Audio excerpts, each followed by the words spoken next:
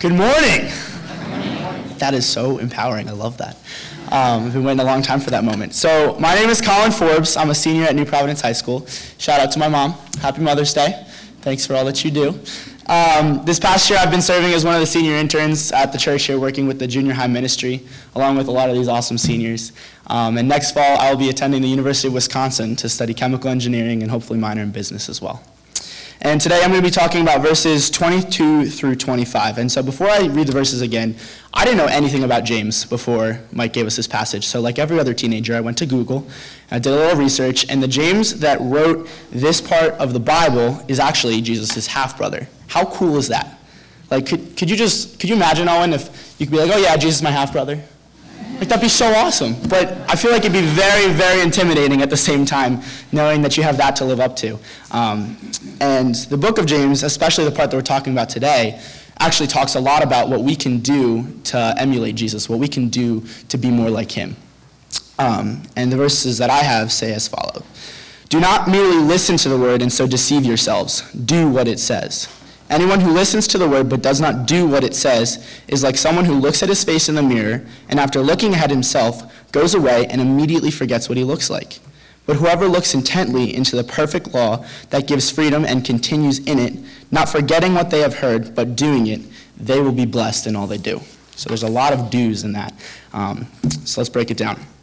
The seniors after me will be discussing specific do's that James is calling us to do to live more like the Lord. But I think before they talk about that, it's important to define what do means in our lives. So again, being a high schooler, I went to the dictionary, and the true definition of do, as stated on dictionary.com, is to perform or execute something.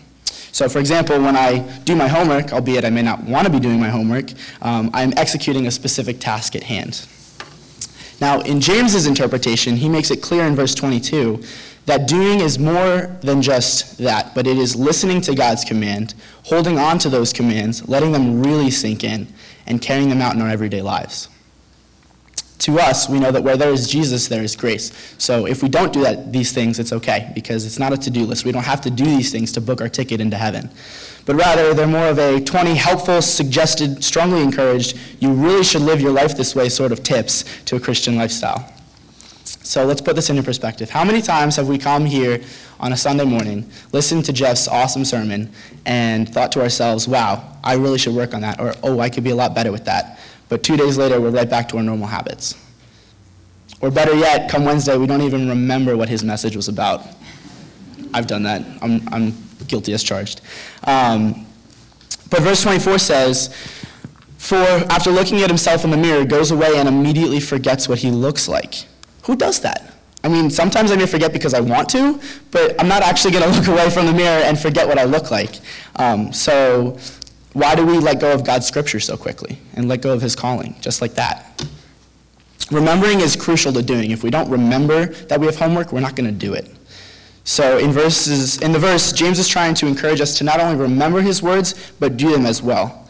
Because later on in the passage, he says, anyone who does not do what the Bible says is just as guilty as those who don't remember it.